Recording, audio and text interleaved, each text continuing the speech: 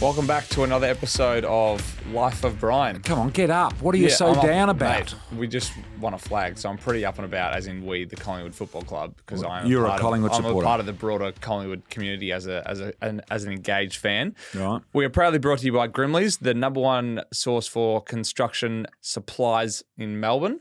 Great company, family-owned company, the Grimleys, who do just deliver. They just deliver all day, and they've got about 50 vans, and you get it the day you order it. Yeah, amazing. They're Brisbane fans, so they didn't really. No, they're not happy. They didn't fire on the weekend, and that's what we're here to talk about. We'll pretty much be talking footy, but a lot of the behind-the-scenes stuff, what's going on around the edges, as well as the game. So you're going to ask me about stuff that is not public, that was behind the scenes for grand final week and weekend. Yeah, if you want me to. I don't know. You're in charge. Oh, well, you can ask me whatever you want. I'll try and give you an honest answer. The game. Quick synopsis of the game in terms of, is that one of the better ones you've ever seen? Yeah, to me it was all a blur. See, I'm not watching it as a spectator. I'm in work mode. So for me it was just one big blur. The thing that stood out to me about the game was how quickly it went. How, I go to a game having a lot of stuff prepared for moments when it's a little bit, down or there's not much happening. I can slip in a piece of information. I had information for Africa, but I couldn't get any of it in because particularly in the second half, although less goals were scored and it wasn't a big scoring half, it was so tense and everything that happened meant something. It was big. Every smother, every contest, every little tap, knock on, reach, fingertip, it all meant something. And it was so tight throughout the whole game. It was like on a knife edge for the whole of that second half. It is incredible to think that Collingwood were outscored in every quarter of that grand final except the first quarter. Brisbane won the next three quarters and did not win the game. That is bizarre. In terms of highlights, what do you think was the biggest moment or the most important moment of the game and things like that? Anything like that? One of the most unusual things for the game that helped the result big time. So Frampton has 2 possessions for the day. He gets selected, a lot of people would say unexpectedly, 2 possessions for the game. And you go, gee, that's not. But Harris Andrews, his direct opponent, he was basically playing as a backman on the backman. And Harris Andrews had negligible effect on the game. So how do you, as a supporter, mark Frampton then based on that? Well, did he do a good job or not? Watching from the stand, it's different from watching the stands than on TV. But I thought in the last quarter, Harris Andrews was doing a really good job, and Frampton wasn't doing a great job in terms of containing him. So that's sort of what you leave the game thinking, oh, that's what happened late. That's how Frampton played. But yeah, no, he's. I wouldn't say he was brilliant, but I thought he negated Andrews to a certain degree. I agree. In the last quarter, Andrews got off the chain ever so slightly. And there were so many great performances all across. I thought Brisbane were great consistency-wise. I thought everyone played a really good game. There wasn't anyone that didn't drop off. But Bobby Hill for Collingwood, 4 goals in the first half, didn't kick a goal in the second half, missed 2 easy set shot, big mark. You know what? He was Charlie Cameron-like, Bobby Hill. Did you notice how quick his movements were? Oh, my God. Like, I thought that he really steeled himself for this game. He was much more quick by hand and by foot and by reaction than I've ever seen him. He was Charlie Cameron-esque with his quickness. It'll come out in the wash. This guy had an unbelievably, how do I say this? He had some personal things. He had a lot of personal grief during the month of September. Yeah. And to get up and play the game that he did, speaking to Leon Davis about this on Saturday night after they were at the dinner when they were celebrating, and he was telling me a little bit about it, and I never realised any of it. It'll come out in the wash that he had a lot of personal grief leading up to this Bobby Hill, which really affected him. So under those circumstances, well done to him. That's why they got him at Collingwood. The heat didn't play a factor. The heat, no. And you and I were talking to Mick Malthouse about this at the RACV club during the week at a lunch that we were having lunch together. And he said the heat only plays an effect on a team the following week or the following game, not the game that they're actually playing. It's the next week that dehydration is a factor with athletes of this quality. So it didn't really play any part. I thought the players all coped really well with it. Yeah. And the crowd and the crowds generally in 2023? Crowds generally in 2023, unbelievable. So 13 crowds in excess of 80,000 people. How many there just over 100,000 on the weekend? Goodness gracious me. Let's not brush over the 13 crowds over 80,000. I know you want to move on quickly. That is amazing. 6 of those 13 crowds over 90,000. That is extraordinary. Over 8 million people through the gates, an AFL record. Over 1.2 million members of clubs in Australia. That is unbelievable. When did you become a stats guy? Footy is back, big boy.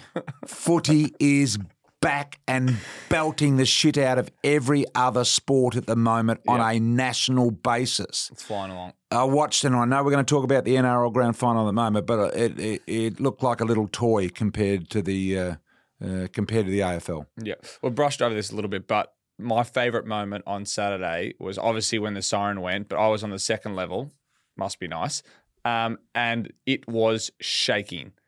Like, you talk about grand finals and, there's corporate crowds, but that Collingwood crowd was intense. It was incredible. Yeah, it seemed to be amazing. See, we don't feel that in the commentary box. We're headphones on. We're hearing the noise through the effects mic, but we don't get a really good feel of the noise like you would have as a spectator. Yeah, let me tell you, it felt good. So it looked awesome. The tenseness going to the end. Danaher kicks the last goal of the game and there's still 2 minutes to go. Do you defend or attack? You know what? I was speaking to someone at Collingwood yesterday and they were telling me they come to training.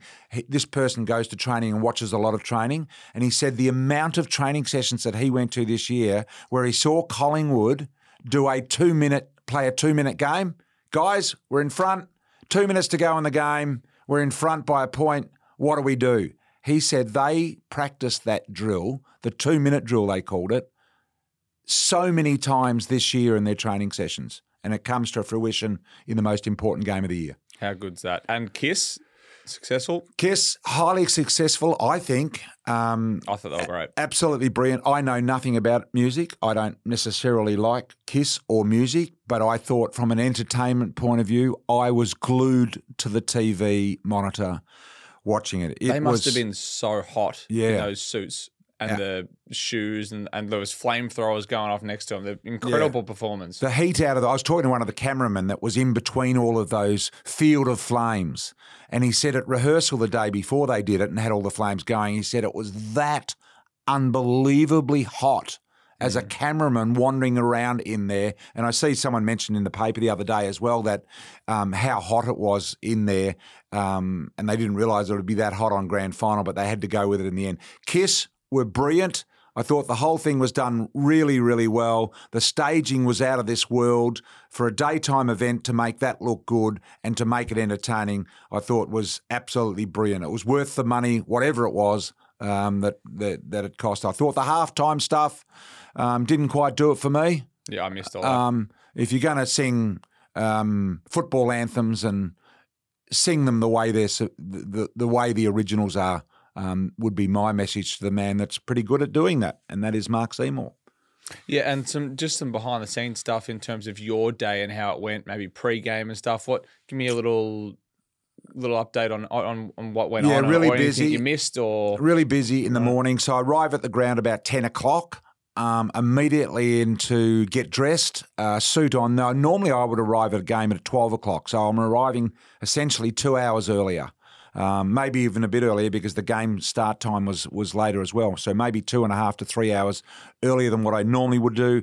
Into makeup, get some clothes on, sprint up to the commentary box, arrive in the commentary box at about 10:30, set up my whole calling position like I normally would do at about 12:30. And you said a word about. This is all not about. This is like to the second minute almost. I had a sheet that had my day on it, and it was 5 minutes at a time. So every 5 minutes was accounted for something, whether it was simply going up the lift, 20 minutes accounted for setting up my commentary position with my notes, making sure it's all in the right spot, marking it up the way that I normally do, knowing all the time that in 5 minutes I'm about to leave.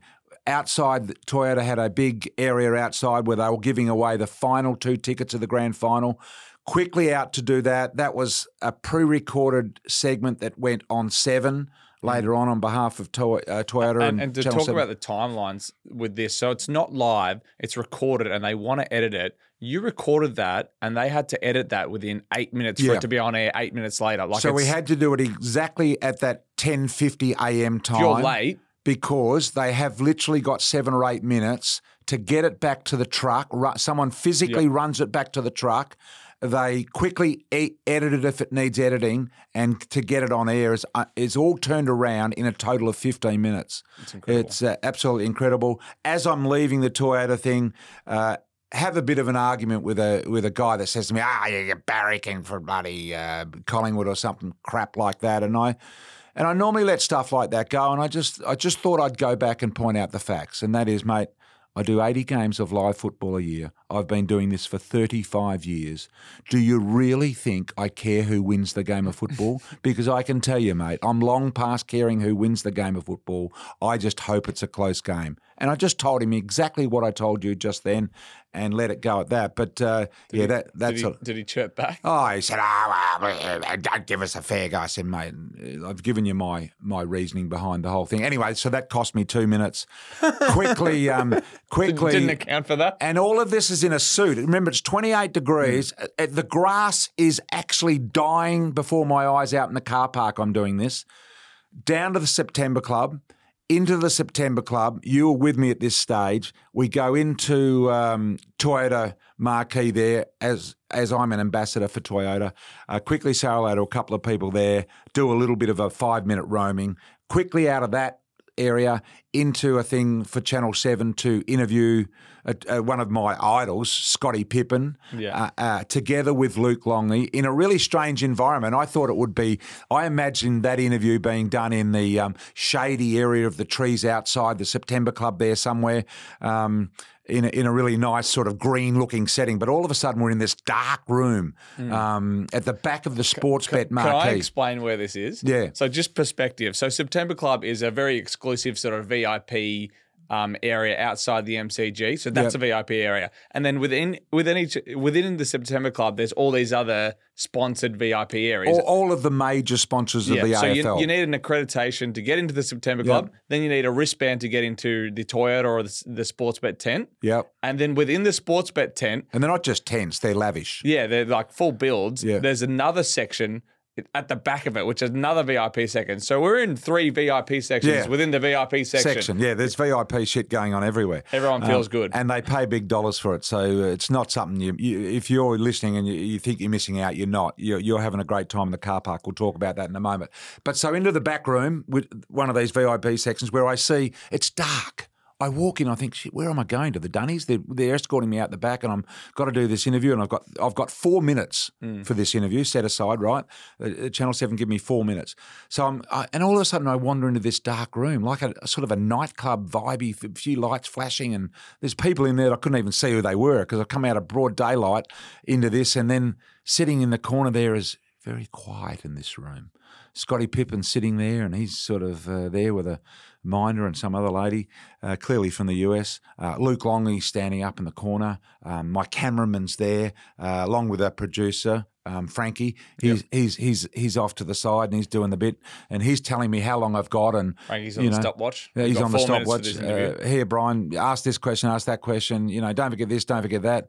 And so all of a sudden, Scottie Pippen stands up, Luke Longley stands up, and I'm in the middle. And you look like and Scottie Pippen is 6'10", right? He's big. Like I looked at him when he was playing for the Chicago Bulls in amongst those 6 championships, and thinking, he is tall. He's almost a 7-footer. He is a big guy. He stands up and dwarfs me, even in his older age. I think he'd be in his 50s now. And then Luke Longley at 7'2", and I'm having to reach the microphone above my shoulder, arm extended, to get to him. So I got these 2 monsters alongside me, who, by the way, in the off-air part of that interview, couldn't be nicer. Scottie Pippen got time for you, got time for what you want to know and what you want to ask him. Happy with anything. There were a couple of, they suggested that it was best not to talk about The Last Dance, which is fair enough. You don't want to get, and also, Michael Jordan. So maybe rather than suggesting don't talk about it, it was just a bit of a guide. You'll get a better reaction if you talk about these things. Yeah. So we did that. So that interview went for 4 minutes, out of there, and then off to one thing I wanted to do on Grand Final Day. So it's now about 12 o'clock or just before 12 o'clock. What's happening up in the commentary box while I'm down shooting this interview is our chairman, Kerry Stokes, the boss of the Seven Network, owner of Seven West Media, is visiting the commentary box.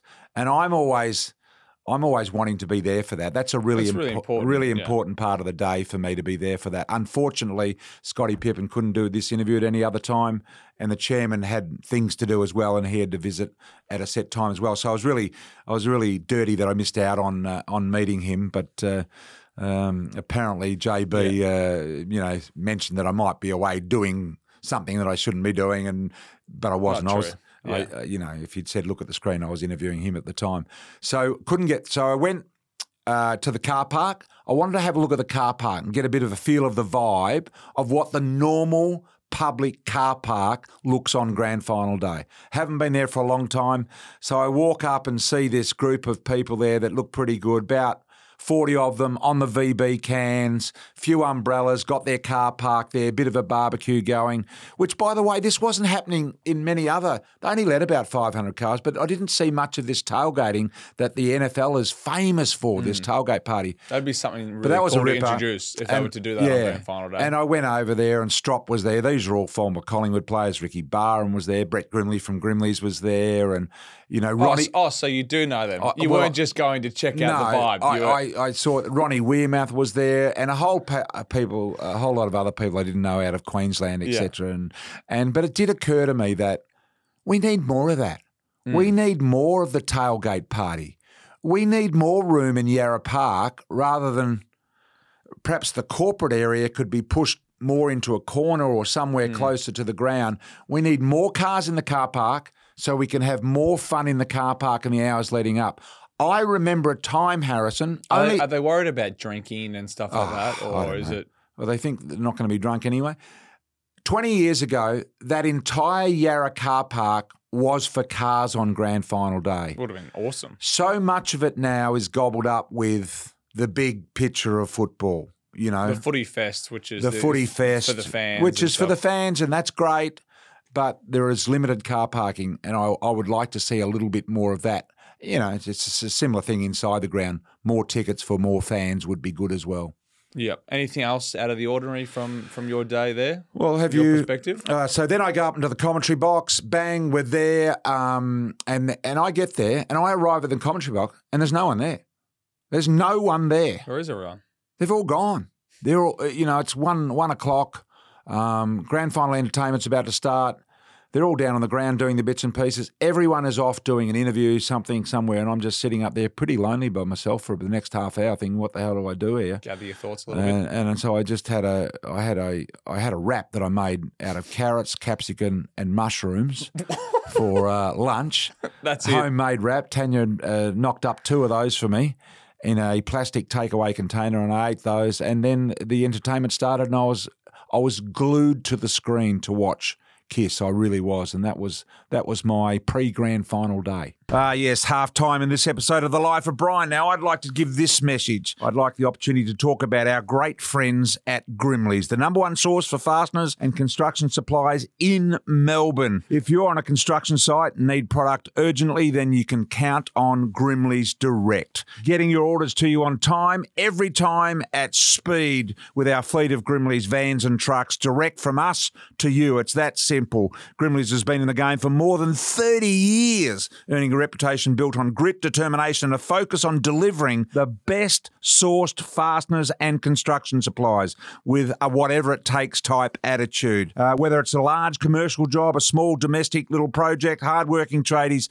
need the right products at the right time. Grimley goes above and beyond to deliver on the details. Grimley's always aims for the best solutions to your products. Go to grimleys.com.au for delivery that you can count on. Nice. And the ratings from the game from a broadcast perspective? Amazing. 4.98 million people at its peak. What does that mean? That means 1 in 5 Australians, Harrison. 1 in 5 Australians. And how does that stack up to like a previous or a comparable? It was 22%, average 3.7 million, I think. It was 22% up on last year's grand final. Extraordinary growth in the game. I mentioned crowds and membership. Well, I can tell you that TV ratings were up as well for this grand final. So you can only imagine. Do you know what the AFL hope for in terms of TV ratings and in terms of which game is on for TV ratings? Have a guess. Which do you think would be the highest rating grand final of all time? If you could put 2 teams in it, which do you think would be the highest rating TV game? It's a trick question. I think I would say Collingwood and Carlton, but that's right. No. We want two. We want 2 teams from 2 different states. Yeah, we do. Yeah, exactly. So the big hope for ratings, the best outcome for a TV network is say West Coast and Sydney, or Brisbane and Sydney, or Adelaide and Sydney.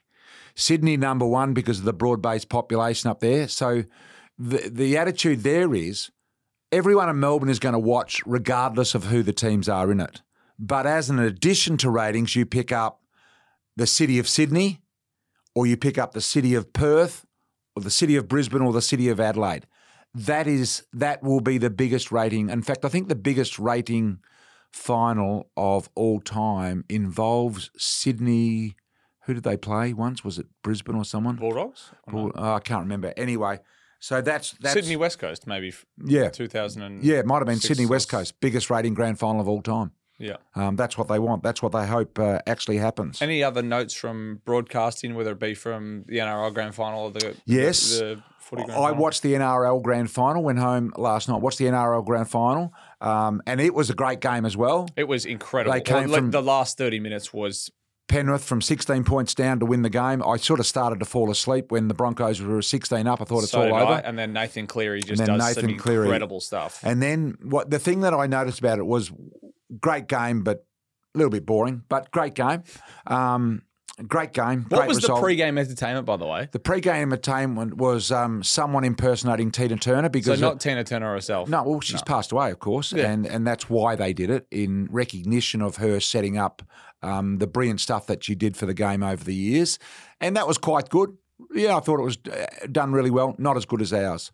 So the thing I noticed, slightly on a negative, you know how I look at things that go wrong rather than go right. Yeah, on occasion. You're a pessimist. I'm a sort of a glass half empty man. Yeah.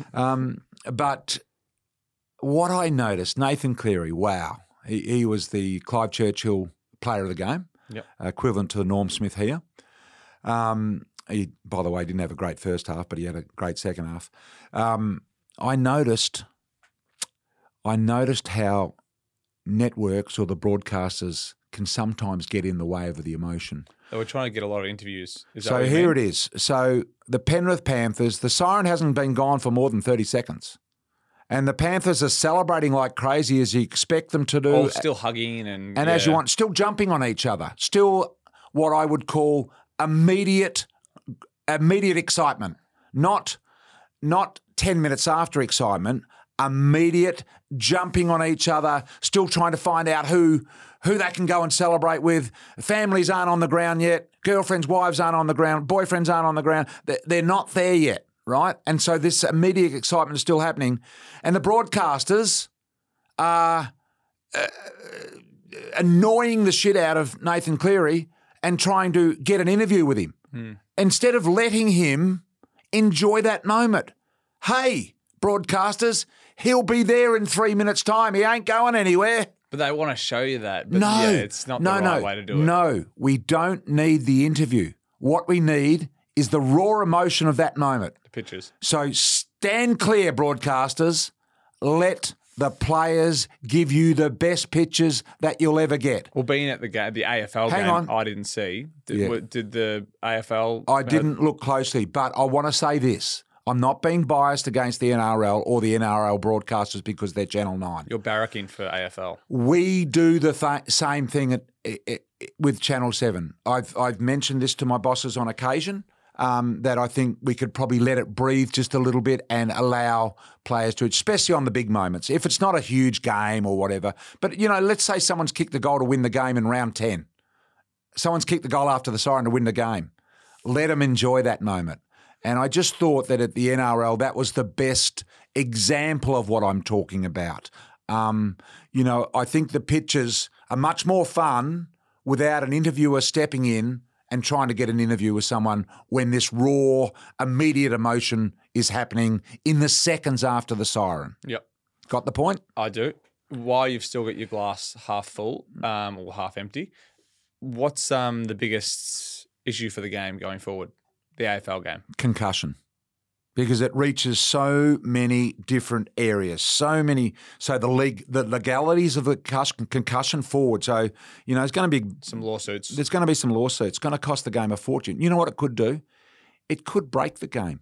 It could bankrupt the game so big that this will be. I don't think that would happen. I know there's been a fighting fund that's been going for years now that the AFL are contributing money to number one, fight it legally, and number two, for any payouts that may come after that. I think how it affects our game, how it affects the game, how concussion affects the game by the rulings they've got to make every year. Can't bump, can't do this, can't do that. I think it affects the game from a club doctor medico point of view. Do they take Nathan Murphy off and leave him off for the grand final? Do they put him back on? By the way, great decision by the club doctors. Brave decision. Great decision not to allow him back on the ground. I commend them on that. That's going to cause trouble going forward in big games in the future. So there are so many different elements to this concussion. And I think the biggest element of them all is that, including the medicos, we don't know.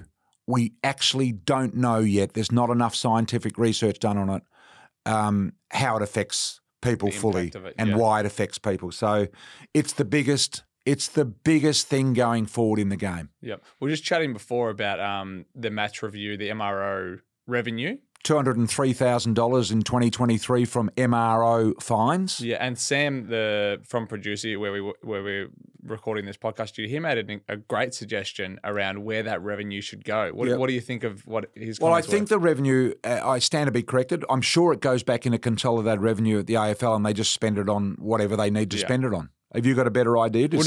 He said that they should potentially could go to the affected people of those. So issues. The people that have injuries from it. Yeah. Well, that would be fantastic. Hard, I think those people already get with their health insurance, their private health insurance, are already just about fully covered. But there will be a gap. So yes, that would be fantastic. And certainly AFLPA also have a retired players fund as well, like an injury hardship fund and injury fund. Tim Harrington, former Collingwood North Melbourne player, leads that side of things there. I was speaking to him about it at the Brownlow actually, and they are well looked after, past players. There's no doubt about that. Yes, but it could go into medical, it could go into concussion, it could go into research of medical issues along the way as well. Imagine contributing $203,000 to the concussion medical cause. I know the AFL already chipping in a lot of money, but I think it could help big time. Sorry to double back, but just on what happened after the game in terms of, you're fairly involved in Collingwood from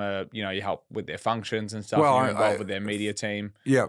So what happened afterwards? Yeah. After the game, basically left the MCG at 6 o'clock. I finished on air as soon as the siren went, really. That was the end of me. Yep. I was done. Others kept working, but I was. You went to AIA Centre? Yes, I was honoured enough to be able to go to the centre and present the players to the crowd. So there were about 15 or 20,000 people that watched the game from the AIA Oval there. Yeah, which is where they train. Just across the road. And they were watching on big screens. That was really well set up by Collingwood. So had the fortunate opportunity to go back and introduce the players to that audience on the balcony there. And it all seemed very well organised. Extremely well organised. You don't know what the result's going to be, but you just plan for the... No, that's what I said to the guy organising, one of the bosses there at Collingwood, I think his name, Ian Patterson. I said, how do you plan for something you don't know is even going to happen? Because if you lose, for instance, they had, I think, $2 or $3 million worth of merchandise ready to sell. But you're only going to sell 8/10 of that if you win. If you lose, you're probably selling 2/10 or 1/10. So, this is a huge risk for these clubs on this particular day. So there was a lot of that going on. Then from there, I went across to the centrepiece, which is in between Rod Laver and John Cain Arena, a new event centre over there. And I was fortunate enough to be able to MC their... and how exhausted were you at this stage? Their dinner. Were you half fallen asleep at the podium? I'm exhausted at this stage. And everyone else is extremely excited. And everyone's had a big day, but you're probably done with talking. Yeah. And you're presenting the players for the second time. Yeah, and as you say, because you don't know whether you're winning or losing, all of a sudden it's made up on the spot. It's not something that's really planned. Well, who do we interview? How do we get the players out? Do we bring them out individually or do we bring them out as a group? Yeah. Do we bring the players that didn't play out? So there's all these sort of conversations going on. Jeff Brown, the president, is there. He wants to he gets up on stage. He never wants to be the centre of attention, Jeff Brown. He really didn't want it, but he knew as president, as the figurehead of the club, that either he or Craig Kelly or someone had to get up and speak to the crowd there, because this was... In this room, the 600 or 700 people that were there are the people that are closest to the Collingwood Football Club in terms of admin, families, players, sponsors, past players. Yep. It's that group there. So they're really, really close to this. So that's who they're presenting to. And it's the one and only time in the grand final celebration week that the players get to be with their families over dinner and discuss what's happening. So it's that sort of environment. Yeah, and there's past players. And so we introduced the players up. Jeff Brown says a few words. Craig McRae says a few words. Immediately into Daryl Braithwaite and his band. Yeah. Horses, the longest rendition of Horses I can ever. It went for 15 minutes. And then not only did he have a go, he said, we should invite someone else up on the day. Darcy Cameron comes sprinting from the other side of the room, and he's up there with speed dealer sunglasses on, singing Horses. Yeah. And then Jamie Allens is on someone's shoulders. And what they do is they don't pause Horses to get the 15 minutes. They keep the tune beating underneath, so the crowd's still on the dance floor. It's packed at this stage, and all the players are up dancing at this stage. I saw Darcy Cameron on top of someone's shoulders, if that's possible. And that's why he got picked out to sing the song. And Daryl Braithwaite is just looking for anyone, particularly players, to come up. And he got his victim to come up. He was looking for one of the wives or girlfriends to come up as well, but he couldn't entice. But it went for 15 minutes, Horses. I was surprised. And then, of course, after that, into a DJ, and the players from that function, then went downstairs, where did I mention the limos and stuff? No. So they were organised. So this is how well it was organised for them, knowing that players can get lost and miss out where the group's going. The club organised 6 stretch limos for them, 12 security guards for them, and they were to use those vehicles and be with those security people until 9 o'clock the next morning, when they met at Craig Kelly's place for breakfast. The CEO. They want to go somewhere. So they want to go somewhere. The car's there for them. The security guys are there to go with them to make sure they don't get into trouble. I believe they went to the Osborne, Simon Lennox's place in Paran there. Yeah. And so those cars would have all pulled up that front. They would have waited to take them home or to wherever they were going in the morning. So that's outstanding organisation. This whole thing that Collingwood organised for the players went absolutely like clockwork.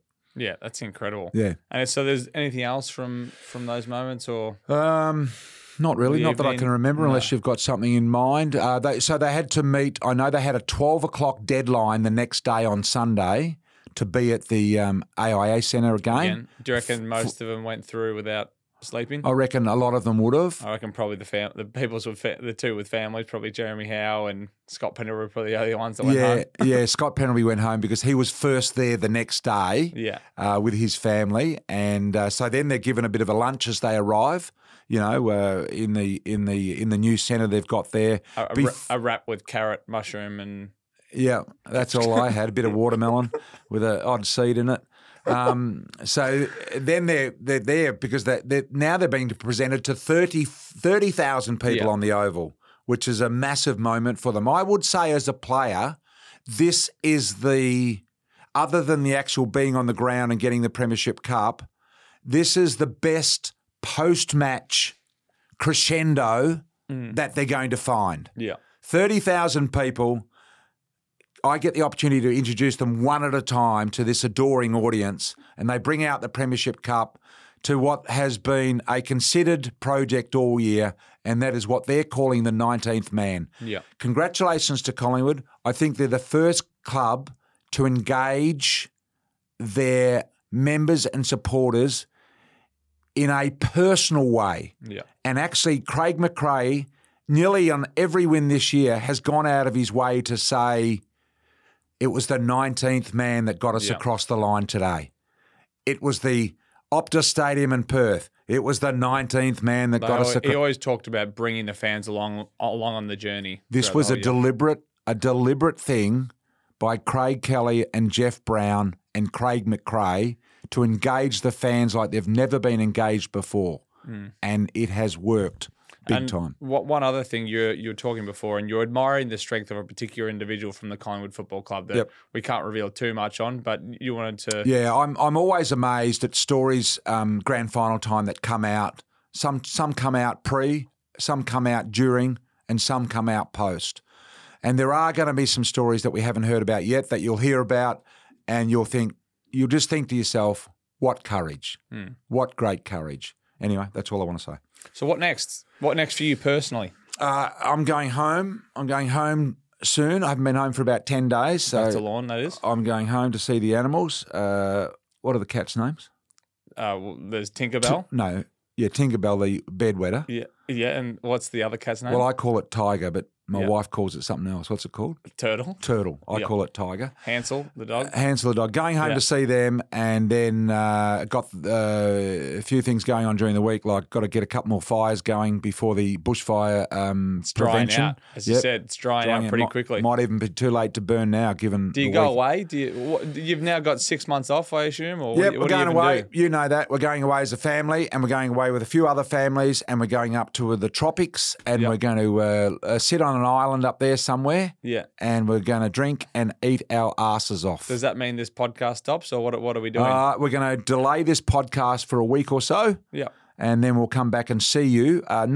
We'll come back and see you this year. We'll be back very shortly. Yeah. And we're going to continue this podcast for as long as people want to consume it.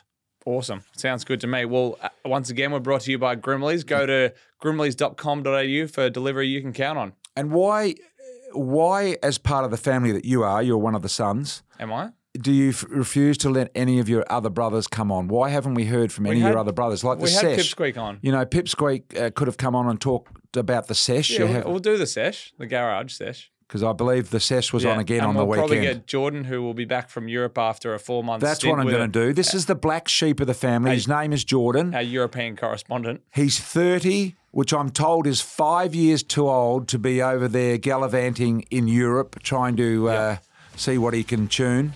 And he should be at home working and marrying someone and having a family. That's my look at it. He beats I don't know. He beats to his own drum. That's the one. Yeah. See you later. See ya.